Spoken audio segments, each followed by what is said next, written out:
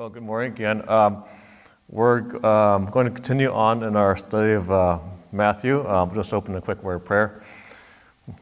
Lord, thank you for your word, and we do pray that we might be blessed by hearing it today. We do pray, Father, that you would just bless the reading of your word this morning and help us in learning from this example of faith we're going to see this morning too. In Jesus' name.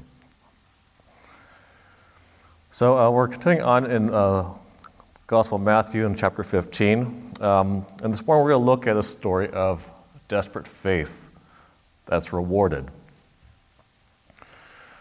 Have you ever been in a situation where you're crying out to the Lord in desperation for someone you care about? Now, I can remember for myself, it was a little over 4.5 years ago. I was brought to the point of tears. I was crying out to God in the hospital because Christina my wife was in the hospital for dangerously high blood pressure at the same time as Gabriel was in the NICU for having some high bilirubin. And I was desperate at the time. Now, in this account in Matthew 15, we have a woman who is desperately coming to the Lord on behalf of her daughter. And it's a really unique account in the Gospels today. It's an encounter where the Lord Jesus actually puts a number of obstacles in someone's way, and we're going to see how she deals with them. Now, let me just read the passage, and this is Matthew 15, verses 21 to 28. Then Jesus went out from there and departed to the region of Tyre and Sidon. And behold, a woman of Canaan came from that region and cried out to him, saying, "Have mercy on me, O Lord, Son of David. My daughter is severely demon-possessed." But he answered her not a word. And his disciples came and urged him, saying, "Send her away, for she cries out after us." But he answered and said, "I was not sent except to the lost sheep of the house of Israel." Then she came and worshipped him, saying, "Lord, help me." But he answered and said, "It is not good to take the children's bread and throw it to the little dogs." And she said, "Yes, Lord, yet even the little dogs eat the crumbs which fall from their master's table." Then Jesus answered and said to her, "O woman, great is your faith. Let it be to you as you desire." And her daughter was healed from that very hour.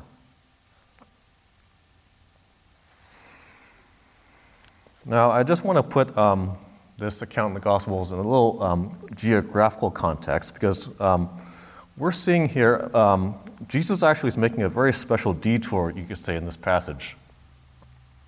Now, we see in Matthew 14, a couple chapters ago, Jesus was in the land of Gennesaret, which is on the west shore of the Sea of Galilee.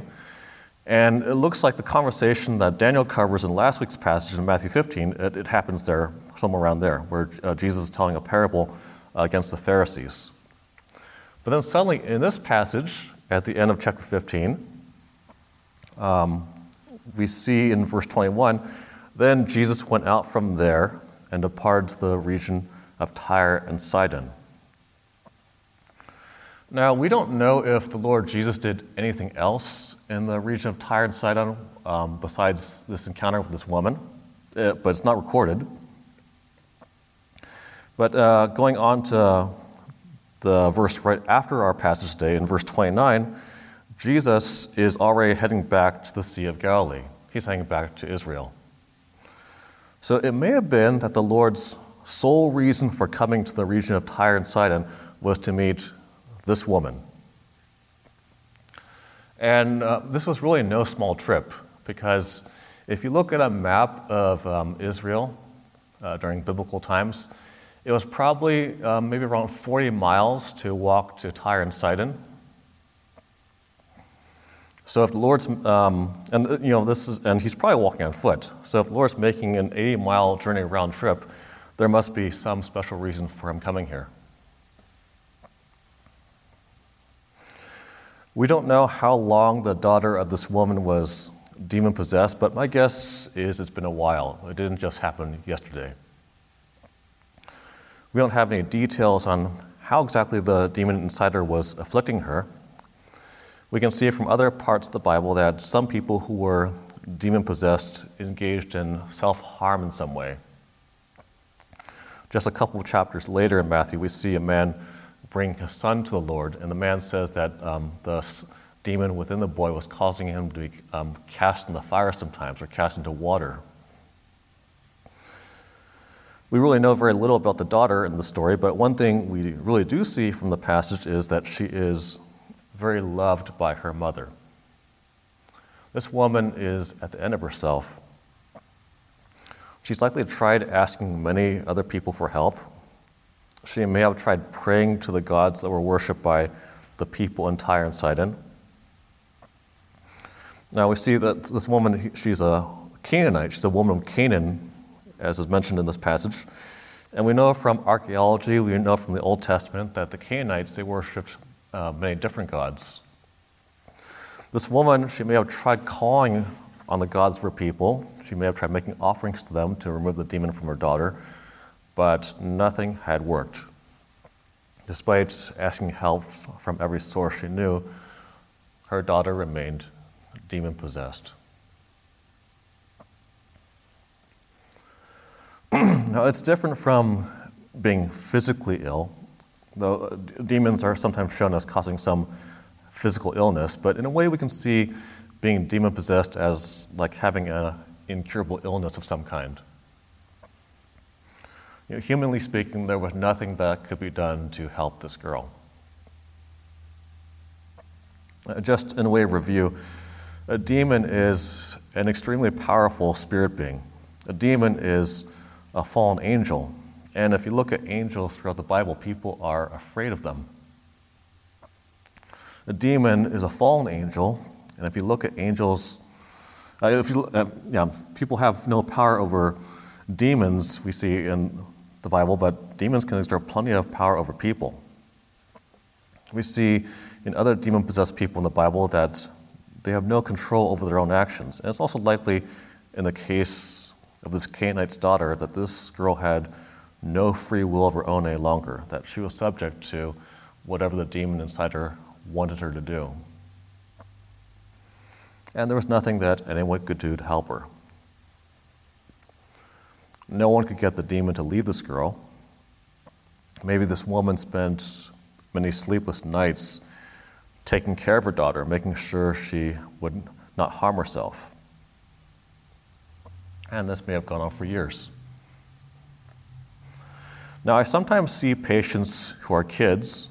They may have something like a rare form of cancer that's caused them weakness, or they might have some other kind of chronic illness. And, my heart really goes out not just to the kids, but to the parents of these kids, because I've seen the parents of these kids who are chronically ill, and they're often exhausted from taking care of their children 24/7. And, they're heartbroken and grieving because they're thinking about how their child may never grow up and live a normal, independent life. I think this Canaanite woman, she was probably in a similar state of mind to some of the parents of my pediatric patients.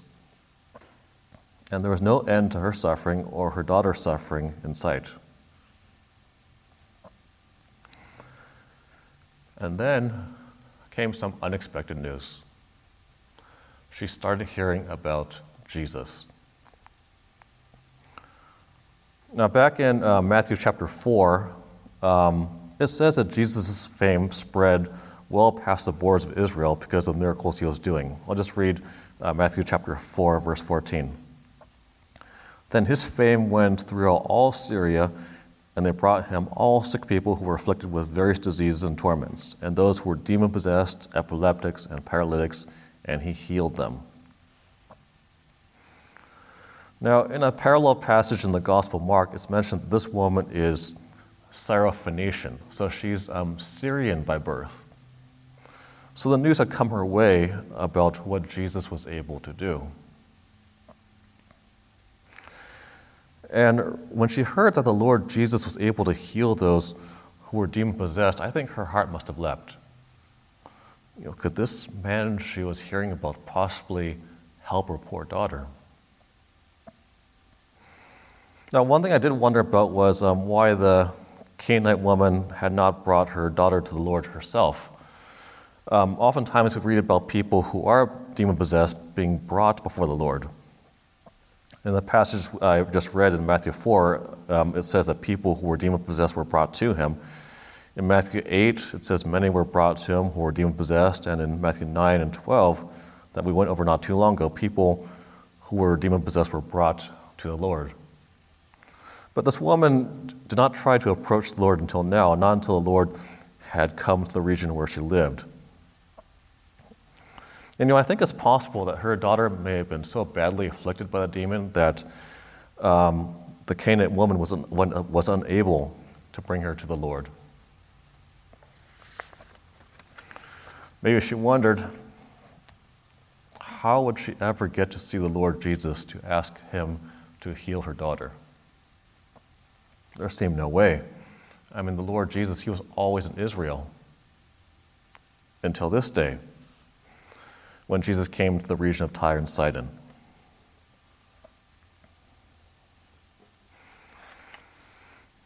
Now, we'll see in this passage, this woman had a number of hurdles to overcome before the Lord grants her request. One difficulty she already faced was just finding the Lord. Now, it's not a detail mentioned in this passage in Matthew, but if you look at the account of this woman in Mark chapter 7, we'll see that the Lord Jesus was actually not that easy to find when he came into Tyre and Sidon. Unlike how he was typically ministering Israel, walking, openly preaching in public places and walking through the streets, he wasn't doing that in Tyre and Sidon. It's mentioned in the account in Mark, this is chapter 7, verse 24. He entered a house and wanted no one to know it. But the news did get out to some people at least that Jesus had come to the region. And the woman, when she hears of it, starts looking for the Lord. I can picture her asking maybe a passerby in the street, "Have you seen the Lord Jesus pass this way? Which way did he go?"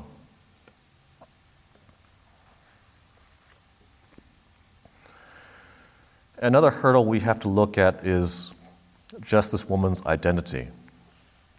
Now let's look at the background of this woman. It says she's a woman of Canaan, and in a parallel passage in Mark I mentioned, it says she's a Greek. She's Syro-Phoenician by birth. As a Canaanite, however, she was not a person who was in a position to ask anything of the Lord. And why do I say that? Well, we have to look at the Old Testament for a minute. The Canaanites were one of several peoples that the Lord had marked out for judgment in the days of Moses. And this was because of the sins they had committed, things which the Lord calls abominations. And we don't know everything that they did, but the Lord does mention in Leviticus that they practiced all kinds of sexual immorality. They practiced witchcraft. They practiced customs like offering child sacrifices to their gods. Back in the book of Deuteronomy, when Moses is telling the people of Israel how they should take possession of their land, this is what the Lord says should become of the Canaanites. This is Deuteronomy chapter 7, verse 1. When the Lord your God brings you into the land which you go to possess, and has cast out many nations before you, the Hittites and the Girgashites and the Amorites and the Canaanites and the Perizzites and the Hivites and the Jebusites, 7 nations greater and mightier than you, and when the Lord your God delivers them over to you, you shall conquer them and destroy them. You shall make no covenant with them, nor show mercy to them. When the Lord said there was to be no covenant with them, he did not want the Israelites to be making treaties or agreements with them or seeking to coexist with them peacefully.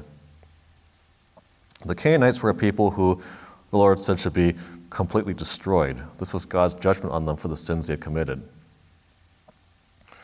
Now, when the Israelites first came into their land to possess it, there were a number of wars where a number of Canaanite kings and their cities were destroyed, but they ended up failing to carry out the Lord's instructions completely. If Israel had carried out the Lord's command perfectly, then this woman would not have been standing before the Lord Jesus in this passage today.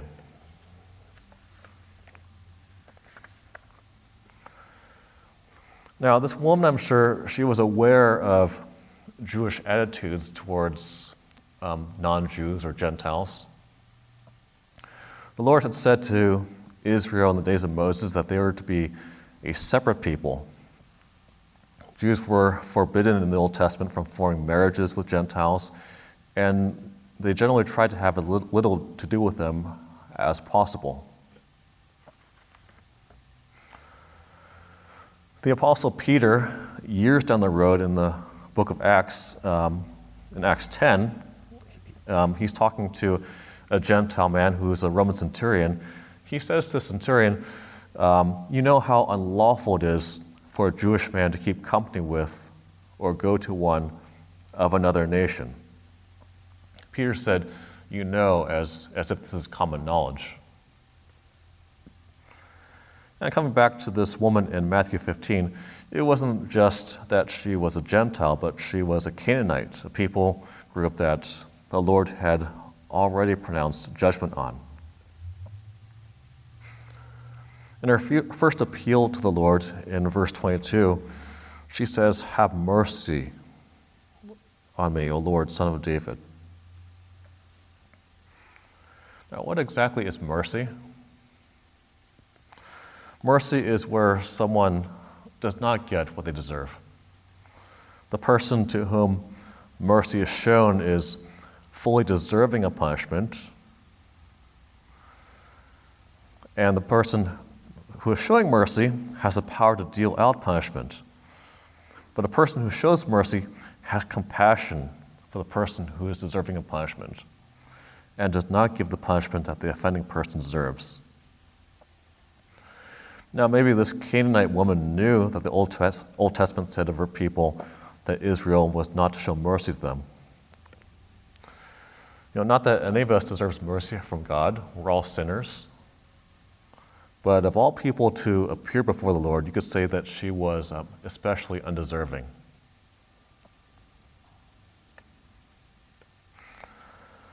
And coming again to verse 23, we come to another hurdle the woman faces. It says, but he answered her not a word. The Lord doesn't answer her at all. There's just silence. And in verse 23, we also see the disciples, they have no compassion for her. They just see her as a nuisance and want her gone as soon as possible. I'm not sure, maybe they were tired from a long day of travel. Maybe they were tired from their ministry in the past few days, and they just wanted to be left alone. Their attitude was probably influenced by the fact that she was a Gentile who really had no business coming to God. So this woman, she's faced with a very discouraging situation. The person she has come to beg for help from her daughter won't even talk to her, and his disciples want her to go away. And then in verse 24, the Lord does speak to her, but things just seem to get worse. But he answered and said, I was not sent except to the lost sheep of the house of Israel. Really, Jesus was saying that he was sent to help Israel. Now, Jesus didn't actually say no to her, but he's basically saying he was not there to help her. The Apostle Paul describes in the book of Ephesians a Gentile's position before God. Really, a Gentile had no position before God. In the book of Ephesians, in chapter 2, verse 12, and describing the former state of Gentiles, Paul says that Gentiles were without Christ, being aliens from the commonwealth of Israel and strangers from the covenants of promise, having no hope and without God in this world. If you read the Old Testament, you see there are many, many promises that God makes, many, many blessings that God gives to Israel. It was the nation of Israel, not a Gentile nation, that had a privileged position, you could say, before God. Paul also states in the book of Romans in chapter 9 that it was to the Israelites that pertained the adoption, the glory, the covenants, the giving of a law, the service of God, and the promises. This Canaanite woman, being a Gentile, had no ability to claim those promises that God made in the Old Testament to Israel. But the woman doesn't give up. We see in verse 25, then she came and worshiped him, saying, Lord, help me. And if you look in that passage in Mark, we see this woman fell at the Lord's feet.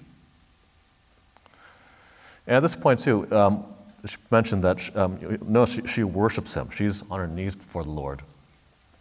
And it's something we know from this verse that the woman has come to a realization of a great truth that many other people at the time did not realize. She had come to realize that Jesus was God. And we know this because from other parts of the Bible, we see that true worship is only given to God alone. And Jesus does not correct her, does not rebuke her for worshiping him. And yet another hurdle is thrown in the woman's way. Verse 26, the Lord says, "It is not good to take the children's bread and throw it to the little dogs." Now, what does the Lord mean by this response? Well, first, we should make sure we understand who the Lord is referring to when he's talking about children and little dogs. Now, in verse 24, Jesus had said that he was sent to help the Jewish people. He was sent to help Israel. The children then are the children of Israel, and the little dogs are Gentiles, like this woman kneeling in front of the Lord Jesus. We can say the bread is the Lord Jesus ministering we can say the bread is the Lord Jesus' ministry. It wasn't good for him to go from serving the children of Israel, whom he was sent to, in order to minister to the Gentiles. Some people might have been insulted or offended by being compared to a little dog. But we see in this passage, this woman lowers herself before the Lord with every statement she makes, and it's like she can go no further. In verse 27, she uses the illustration the Lord uses, and she puts herself in the place of a little dog. She says, "Yes, Lord." She acknowledges without protest what Jesus is saying. She knows that Jesus was sent to the nation of Israel first. She knows that she is completely undeserving of the Lord's blessings as a Gentile. But she has noticed that even Gentiles have been blessed by the Lord, even though he was sent primarily to minister to Israel. Just like, as she puts it, the little dogs eat the crumbs which fall from the master's table. Couldn't she, just like a little puppy enjoys table scraps from their owner's table, couldn't she receive spiritual leftovers from the Lord's ministry?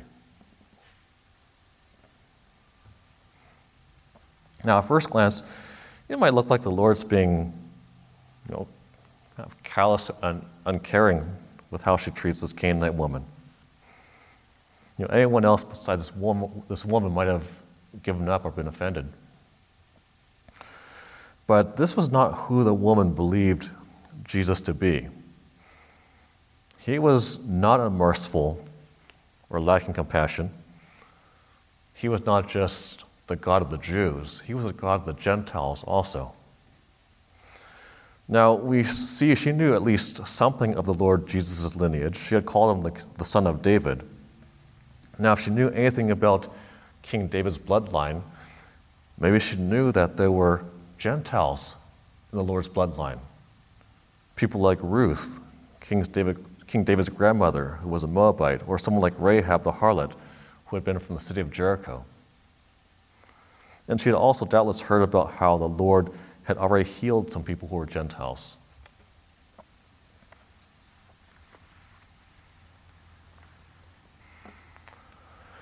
And going to verse 28, the Lord says something that he is never recorded as saying to anyone else. He says, "O woman, great is your faith." And the Lord grants the woman's request and heals her daughter. The Lord rewards the woman for the faith that she has shown in him.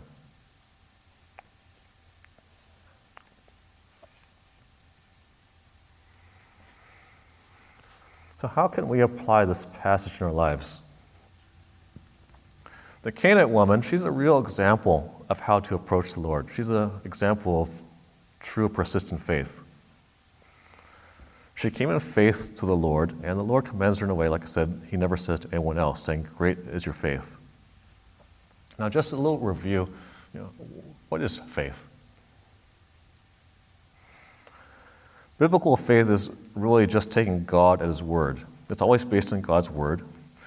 I have a statement from God, and I believe it and act on it, regardless of what my circumstances around me might be indicating. It's, as Hebrews puts it, it's the substance of things hoped for and the evidence of things not seen. Take like Abraham as an example.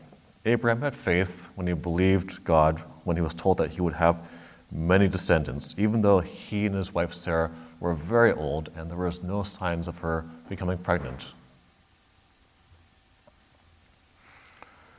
Real faith is persistent. Even though everything my five senses are telling me indicates something otherwise, even though all the events around me might seem to be going contrary to what God says, I'm going to believe what God says. And by the way, what was it about the Lord that the woman believed? What was her faith based on? It wasn't just that she believed the Lord had the power to save her daughter from demonic possession. She believed that the Lord could and would save her daughter. The Lord to her was not just the Savior of the Jews, he was also the Savior of the Gentiles.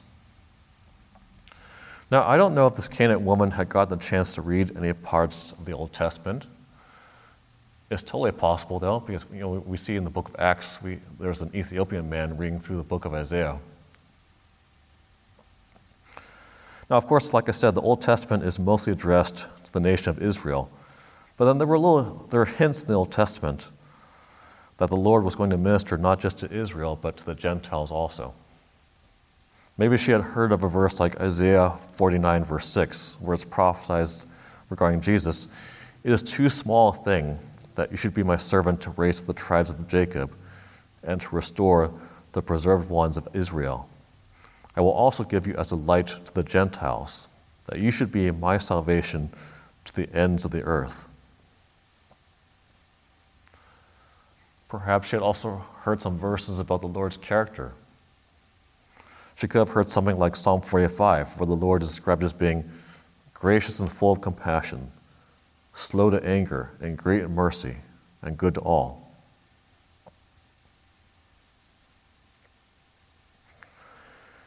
Hebrews 11:6 says, "But without faith, it is impossible to please him, for he who comes to God must believe that he is, and that he is a rewarder of those who diligently seek him." This woman didn't just believe that Jesus was God, but she also believed that he was compassionate and gracious and merciful. Based on who he was in character, it would not have been consistent with who he was if he did not heal her daughter.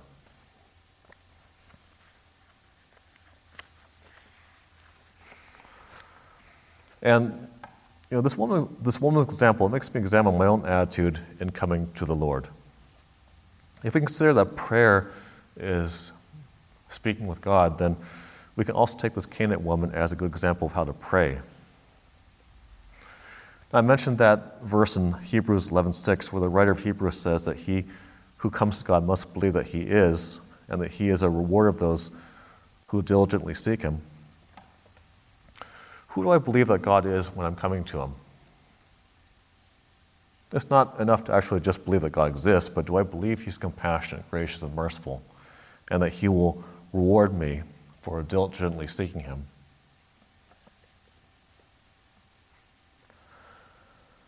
There's also the desperation that she cries out to the Lord for her daughter. This is an example to us of crying out to the Lord for unsaved people in our own lives that we care about. Now, we may not have people in our lives that are demon-possessed, but it says of the unsaved world out there that the whole world lies under the sway of the wicked one. That's what 1 John says. So, am I crying out to the Lord for the salvation of people in my life with desperation like this woman?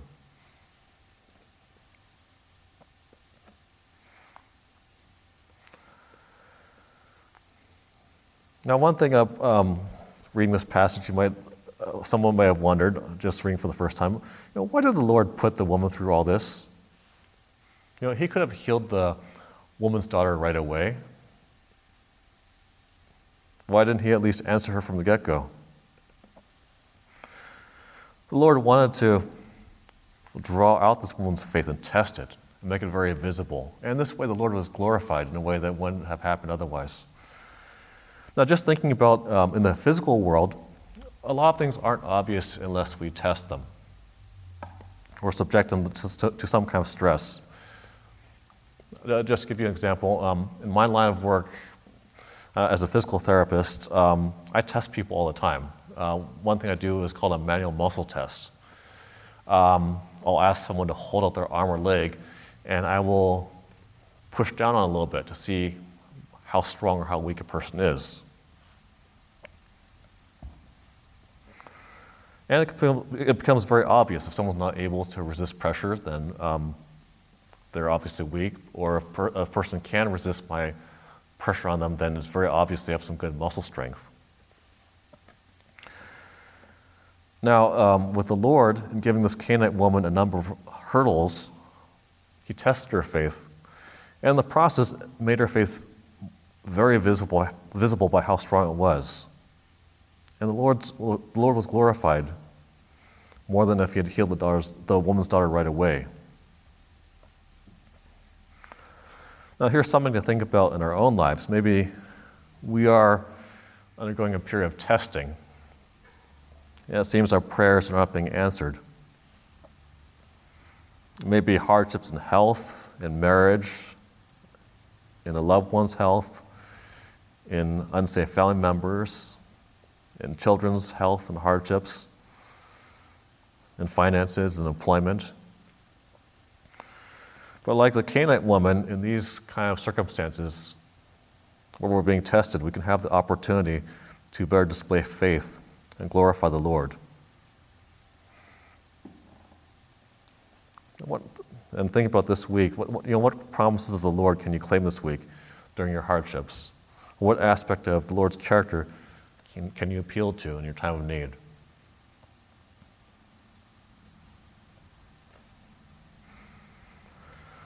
Other things about this woman, too, that's an amazing example, is how she humbles herself. It is something, when we humble ourselves, the Lord has great promises for us. I'll just share a few verses in regards to humility. In the book of James, in verse 9, it's written, "Humble yourselves in the sight of the Lord, and he will lift you up." And in a couple of verses in 1 Peter in chapter 5, the Apostle Peter says, "Be clothed with humility, for God resists the proud and gives grace to the humble." And later in the chapter, Peter says, "Humble yourselves under the mighty hand of God, and that he may exalt you in due time." Can you imagine what our prayer lives might be like if we really humbled ourselves before the Lord? Now, I can say for myself, I think too often I don't come before the Lord humbly enough in prayer.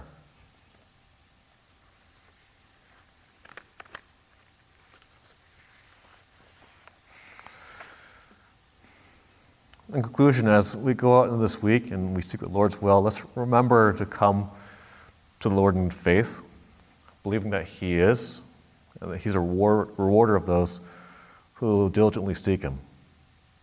And this week, maybe this will be the week where the Lord might say, "Matt, great is your faith." Or "Renee, great is your faith." Or "Dawn, great is your faith." Let's pray. Lord, thank you for your mercies on us. Thank you, Lord, for your compassion on us. Thank you, Lord, for the example you gave of faith in the verses we read today, Lord. And we pray that you'd help us, as we're often weak in faith, help us go out this week coming to you. We do pray this, Lord Jesus, in your name.